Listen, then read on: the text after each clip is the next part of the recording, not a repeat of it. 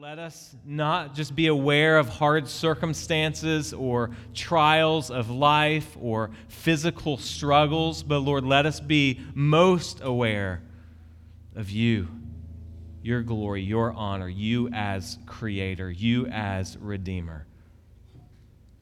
And let our hope be fixed there, clothed in your righteousness. That's baffling when we think about our good week or hard week or whatever kind of week we had. We're clothed in your righteousness. That's a hope that we have because of Christ. Oh God, make those truths go deep down into our hearts. And Lord, water them and cause growth to them and let them bear fruit for your kingdom glory. In Jesus' name.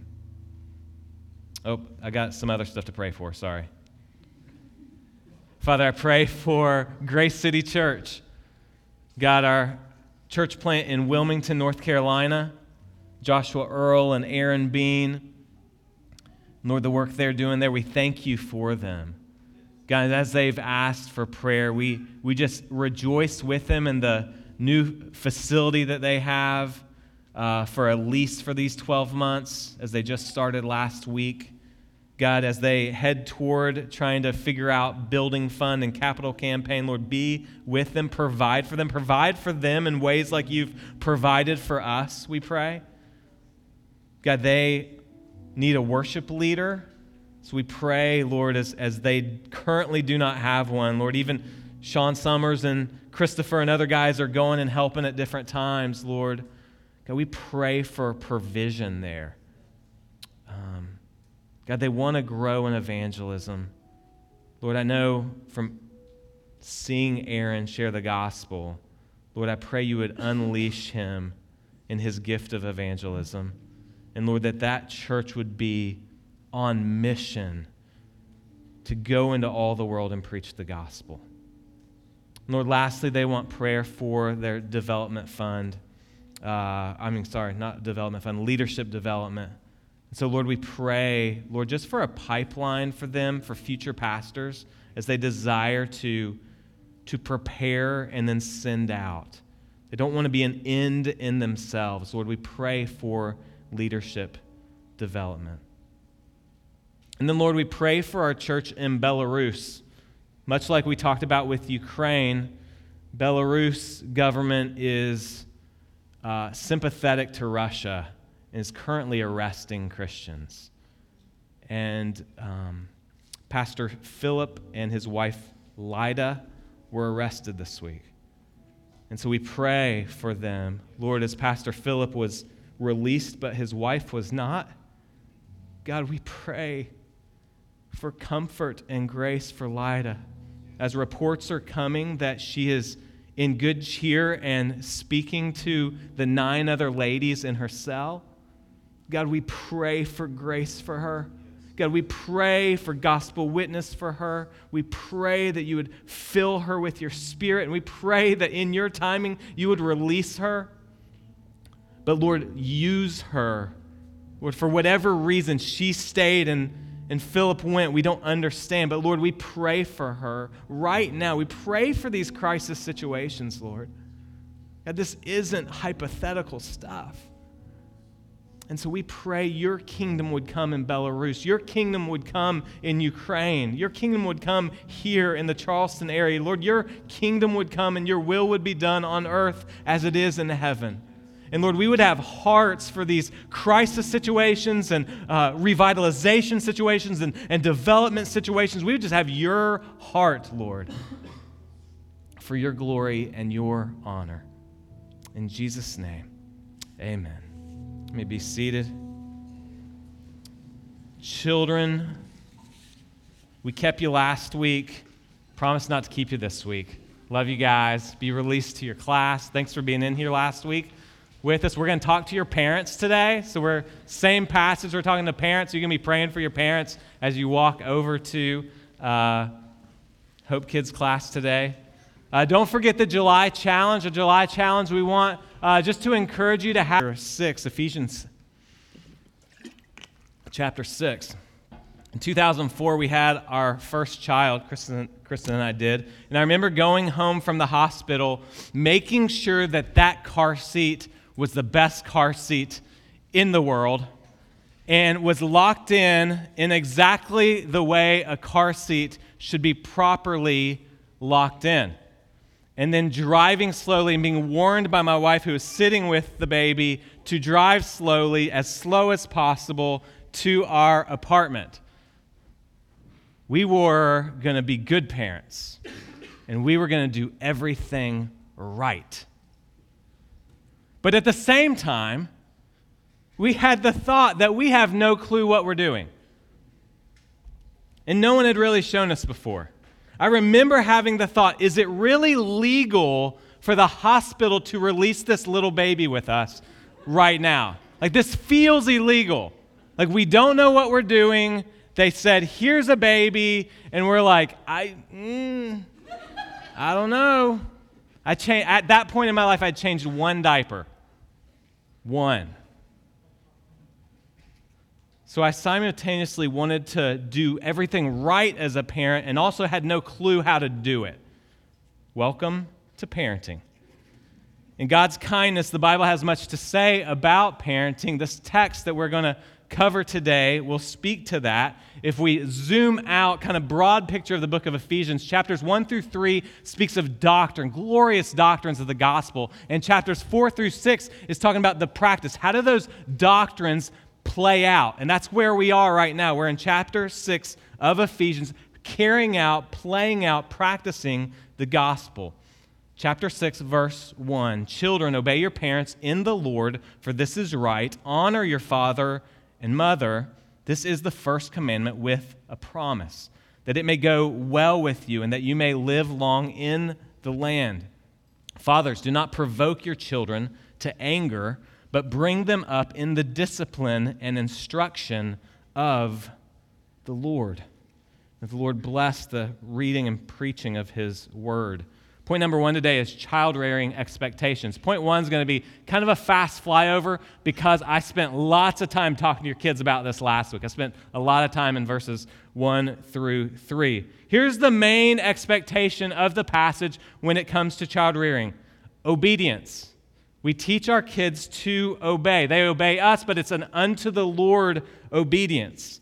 They're to obey in the Lord. We covered last week how Romans 1 and other places speak highly of disobedience to parents is on the level as envy, murder, haters of God, inventors of evil. It's a big deal biblically. So parents, we are to expect obedience, and that sowing will be happening in those early years as the reaping comes later. In those middle years of elementary school, there's this maturing happening. We talked about the funnel and how we have kind of a reverse funnel biblically, that we start really tight and then it kind of gets looser as there's more maturity that happens. So that in the teen years, as maturity comes, freedoms equally come. One person I heard talking about parenting talked about parenting in those early years as this face-to-face. You're looking at your kid, they're looking at you. And then in those middle years into the high school years, it's coming alongside. So you're walking alongside, kind of coaching and mentoring those teenagers. Now, verse 2 then says, honor your father and mother. We covered last week a lot of the details there, but I want to kind of hit quickly two kind of situations or temptations in our culture when it comes to honoring. And two quick things I'm going to hit on are not just for the parents, but us who have parents. Okay, so I'm kind of flipping this a little bit. One is this: our culture has a temptation to view ourselves as victims. Like this victimization, how can I out-victimize another person? And so then when it comes to texts like this about how do we honor our parents, there's a huge cultural storyline of we think through how we've been victims. How we've been victims of our parents' parenting. And then we can start picking apart. Now, some of us have had really difficult parenting situations. There's abuse, stuff like that. That's not what I'm talking about. That's real victimization. But the culture wants to highlight victimization at any point in time. It's this therapeutic culture. And it's a huge tendency. It's the water we drink in our culture. And friends, if that's your tendency, that you kind of look at your childhood as you're victimized, it's encouraging to know that if you see all the failures of your parents, it's because your parents failed. And if you're a parent, you failed. Because we are all sinners. But we don't look at life through the lens of sin. We look at life through the lens of the gospel if we're believers. If you're a parent, you're going to fail your kids. But God doesn't. We don't just kind of like get hung up in that. We also don't then look at our family relationships. You don't see Paul bringing up all the failures of his parents because of his Pharisaical heart. You don't see in the Old Testament many of the failures, Abraham, Isaac, Jacob, David. You don't see like this excuse of all the parenting failures and that's an excuse to disobey God. Friends, we live in a therapeutic society that wants to just look at our feelings and then see how we've been failed and then see what issues we have. And just kind of we internalize everything. I remember sitting in a Psychology 101 class in college, and the teacher just trying to explain how we all come from dysfunctional families. So just giving example after example after example after example after example. And finally I was like, yeah. And everybody in there is like, yeah, we all came from dysfunctional families. Our parents, like it was kind of like rising up in us of all the failures of our parents, which is true, but not fully true. It's true that we all have failures in parenting, and every one of us, if you look at the history of what you come from, there are failures. But that is not primarily what we see in Scripture of how we're to define our lives. We have to define our lives by Christ.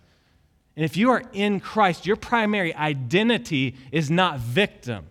Your primary identity is saved, redeemed, bought, adopted into the family. So that doesn't minimize real difficult issues in the past, but it does speak to a general tendency in our culture that we have to really consider. Is our view when honoring parents, and there's no timestamp on honoring parents, right? We are to honor our parents in the house and out of the house, if we're in the house or out of the house. But friends, we can't primarily define ourselves as victims. Christ was the ultimate victim. Christ took our sins when we victimized him. He took the punishment on the cross. He became weak and then in the resurrection became strong so that we could know his strength. So friends, we've got to look at our own parents through the lens of Scripture. So that's the one idea of honoring that we've got to consider as we come to this passage. The other thing that our culture doesn't really think a lot about is that we don't actually honor older folks.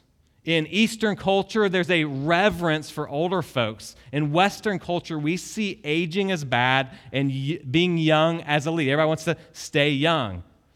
This passage says, honor your father and mother. Again, there is no timestamp. So if we have parents who are still alive, we are called to think through honoring them. And I know there's many people in this room, this is hard. This is difficult. My dad left my family. I get it. I get trying to think through the difficulty of how do I do this. But friends, we've got to step forward. When Scripture says honor your father and mother, we've actually got to think through how to honor our father and mother. How do we take care? How do we love? How do we repent when we've sinned, where we've held bitterness, things like that? Let me just say, I've learned much from folks in this room who have honored their parents by going toward them, helping in crisis moments, bringing them in the home. There's a number of people in this church who have brought older parents into their home. Friends, we've got to learn from Scripture. Our American culture gets some things right, and we get some things wrong. Friends, there's other cultures that actually get this right where we get this wrong. So Latin American culture has a robust obligation to honor your parents. An Asian culture, every Asian friend I know sends money back to their parents. African culture's similar. So our Western culture is actually not the norm. And it's like, whoa, I'm having nothing to do. I'm putting my parents in the home and like doing what I want to do. You know, that's unusual in our world. Now, our world is not our primary authority, right? Scripture is our authority. So we want God's word to be primary when we think about how we engage with older parents. And what does this text say? Honor. And friends, we've got to think seriously about this. If we just kind of like don't look at this, I don't think we're honoring Scripture, which means honoring our King. It's holy ground to think through how to honor those who raised you. Now back to this passage, specifically talking about parents. Let's look at point number 2, parental temptation. So last week I dove tons into verses 1 through 3, so primarily I'll be looking at verse 4 today. Parental temptation. Fathers, do not provoke your children to anger. Fathers, do not provoke your children to anger. We must know the temptations in parenting.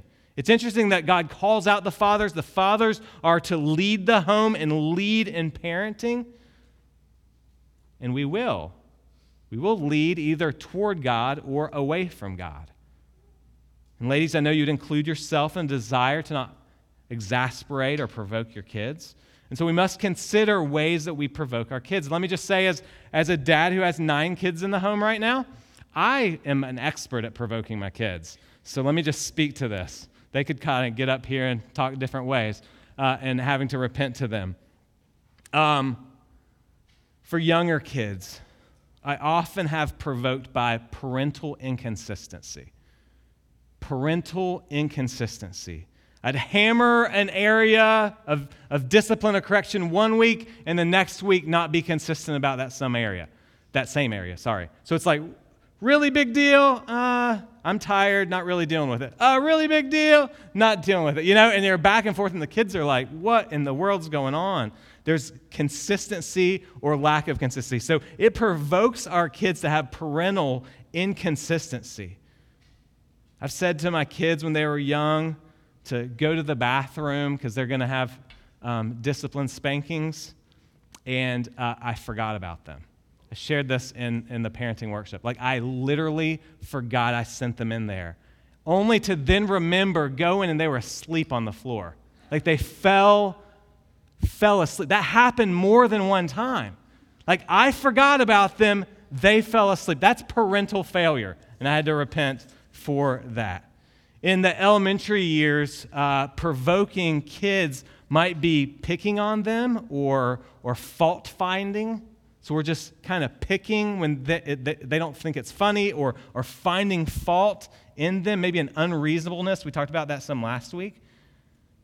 Parents, if your kids are more aware of being corrected than encouraged, that can be really disheartening.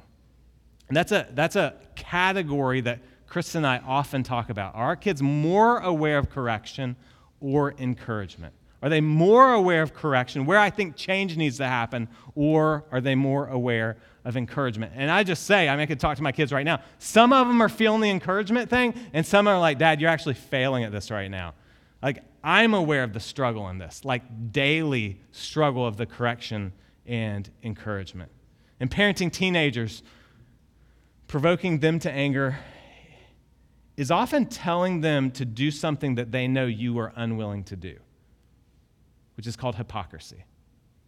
Like, that's a major way we can tempt our teenagers, is by our own hypocrisy. That can be provoking. If I say, hey, you need to do that, and they know I would never do that, you know?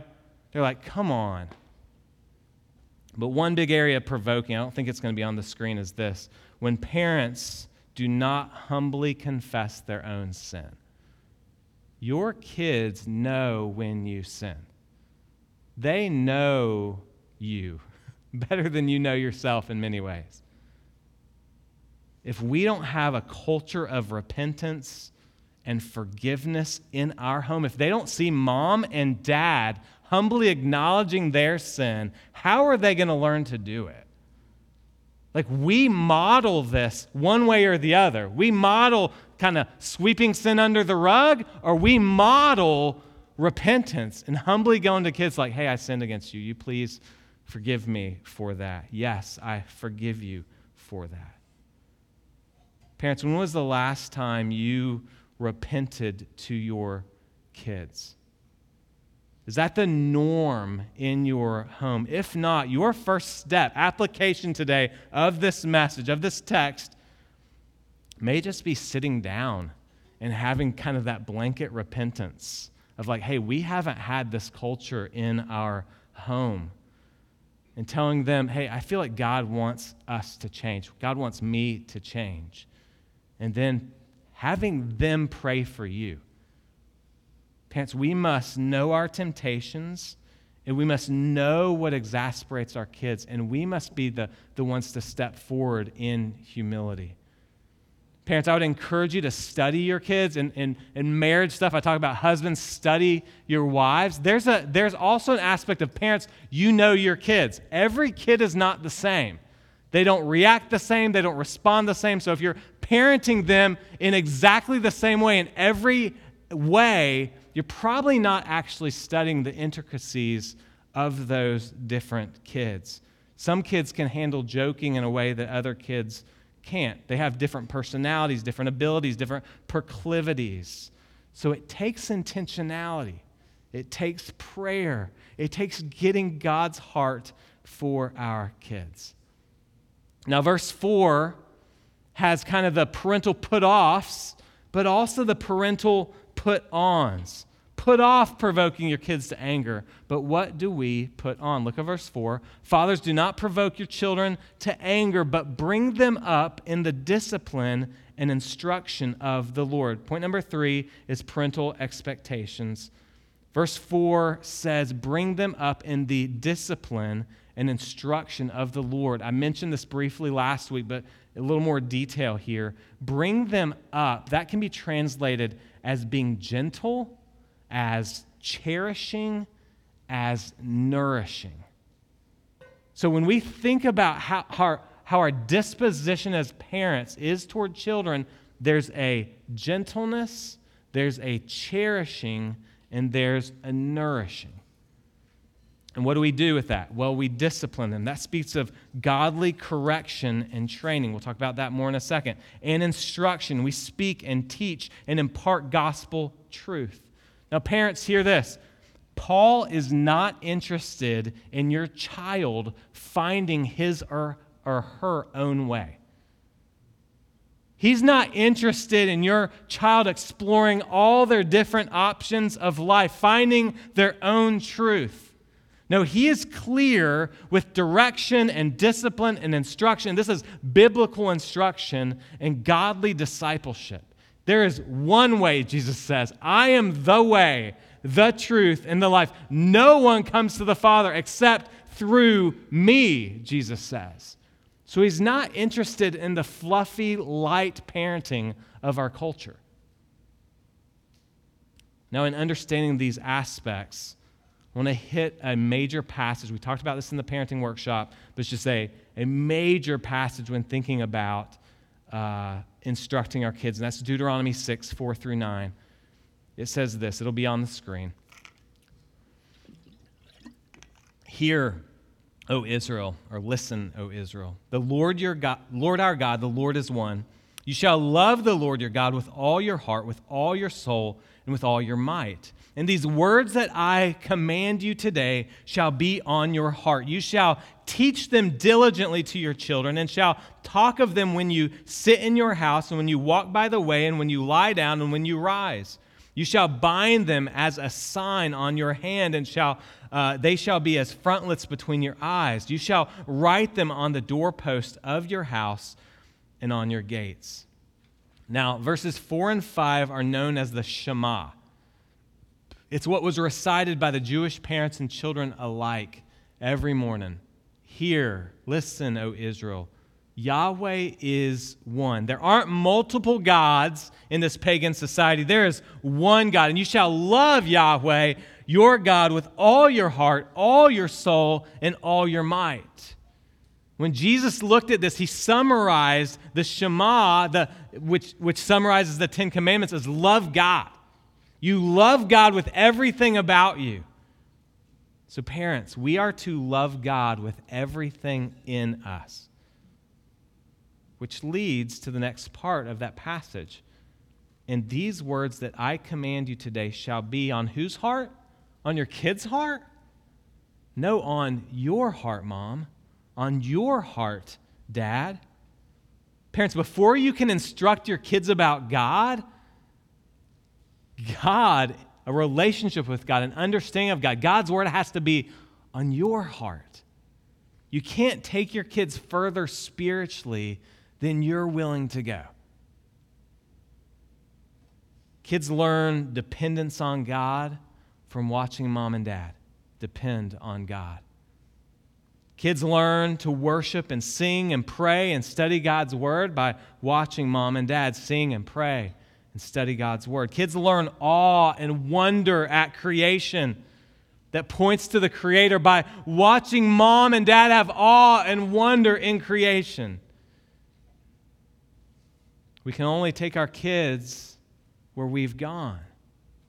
And friends, our kids know how we think, how we feel, our loyalties, our fears, our hypocrisies, our inconsistencies. You can just ask them at lunch today.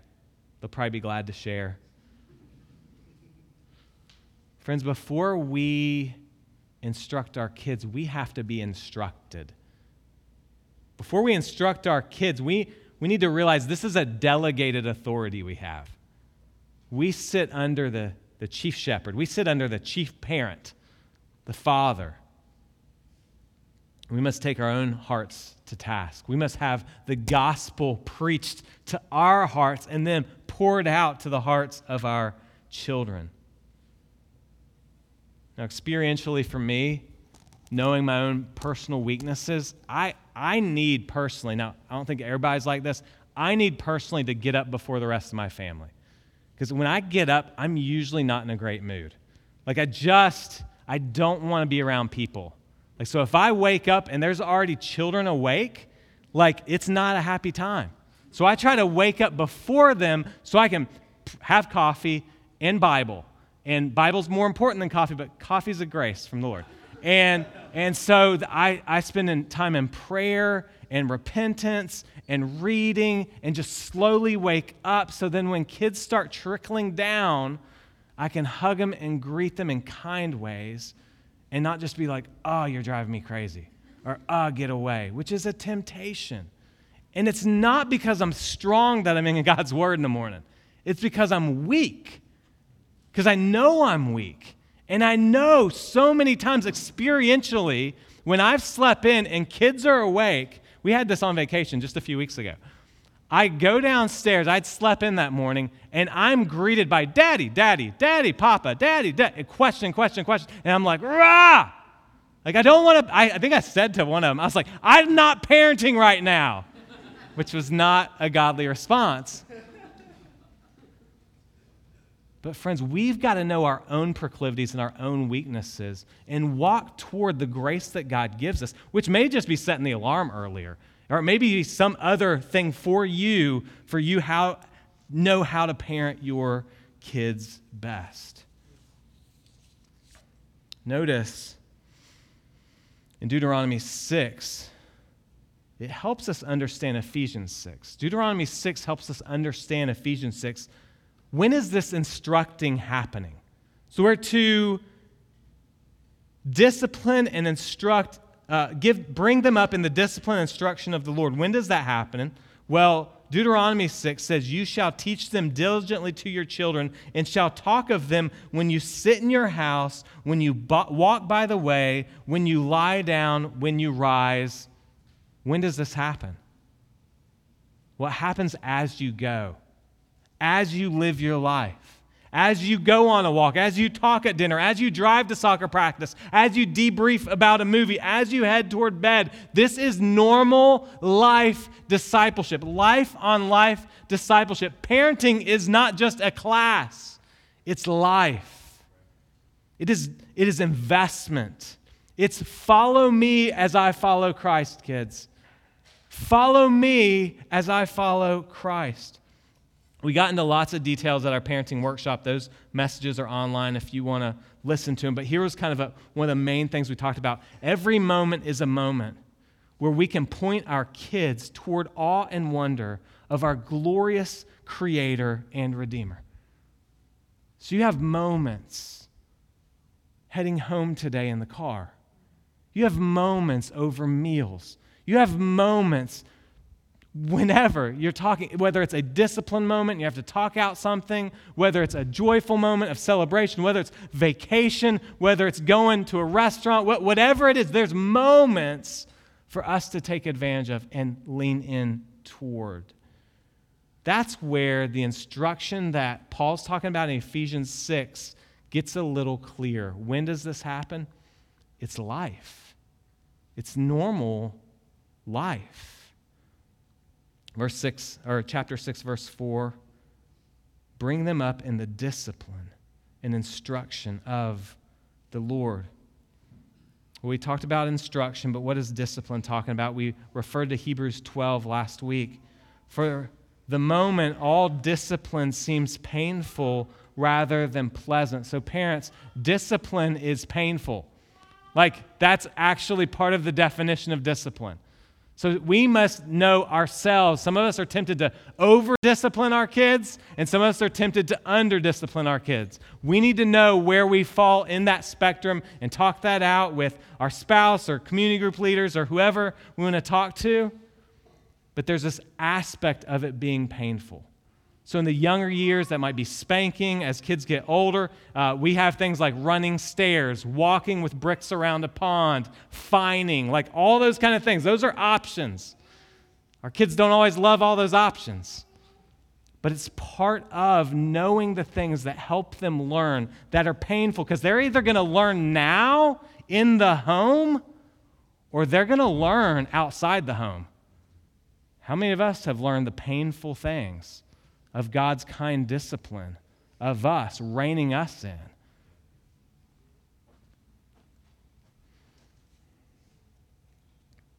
Here's the point. Your kids need discipline, parents, and they need it from you.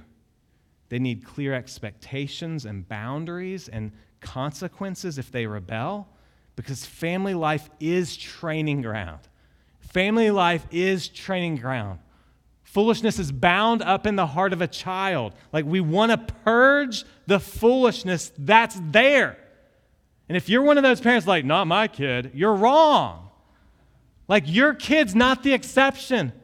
I remember this wasn't here, so this was somewhere else, so I'm not going to embarrass anybody here. I remember, this was probably 15 years ago, my wife's playing with this, I think there was a play day or something. There's this little girl that's 2 years old, and the mom was just boasting on the kid. If you're one of those parents, please stop doing that. Just boasting. And finally, she was talking about the kid walking early and eating good and whatever, doing cross stitch, I don't know. And the mom just says to my wife, I just wanted a normal child. I didn't want this exceptional child. I just want a normal. Well, good for you. Good for you. But friends, we must point our kids with discipline to wisdom. Wisdom. Read the Proverbs. And look what it says in the text. Bring them up in the discipline and instruction. What's the last three words? Of the Lord. This is not your instruction. This is not your disciplinary ways. This is walking toward the Lord. Parenting is a privilege, friends. Psalm 127, verse 1 and then verse 3, 4 say this: unless the Lord builds a house, those who build it labor in vain. Skipping verse 2, it says, behold, children are a heritage from Yahweh, the Lord. The fruit of the womb a reward. Like arrows in the hand of a warrior are the children of one's youth. So our children are to be kingdom arrows, fashioned to shoot straight. Shoot the straightness of wisdom and hit the target that God wants them to for His glory. And friends, I referred to this earlier. One of the things when I read 1 Peter 5 as a pastor, one of the joy, is there bells going off or is that me? Somebody's phone had chimes. I was like reading in my head. As a pastor, 1 Peter 5 talks about God as the chief shepherd, or Jesus as the chief shepherd. And friends, in the midst of pastoring and being a shepherd, me knowing that He's the chief shepherd and I'm just an under shepherd is massive. It's massive to know, and I'm just pointing everybody to Him, right? Well, you're not the chief parent. You're an under parent under the Father. And so your job is to point your kids to Him. It's not about my rules, my expectations, my parenting style. It's about the Lord. It's wanting us to point our kids to the Lord. Point them to the Lord. Point them to the Lord. That's the goal. We have a delegated authority. 2004, I did not know what I was doing. There are many ways I still don't. But I know to point my kids to the Lord. 18 years in now, point them to the Lord. Point them to the Lord. We know we're supposed to point them to the Lord. And friends, we are so aware of our weakness in this for some of us.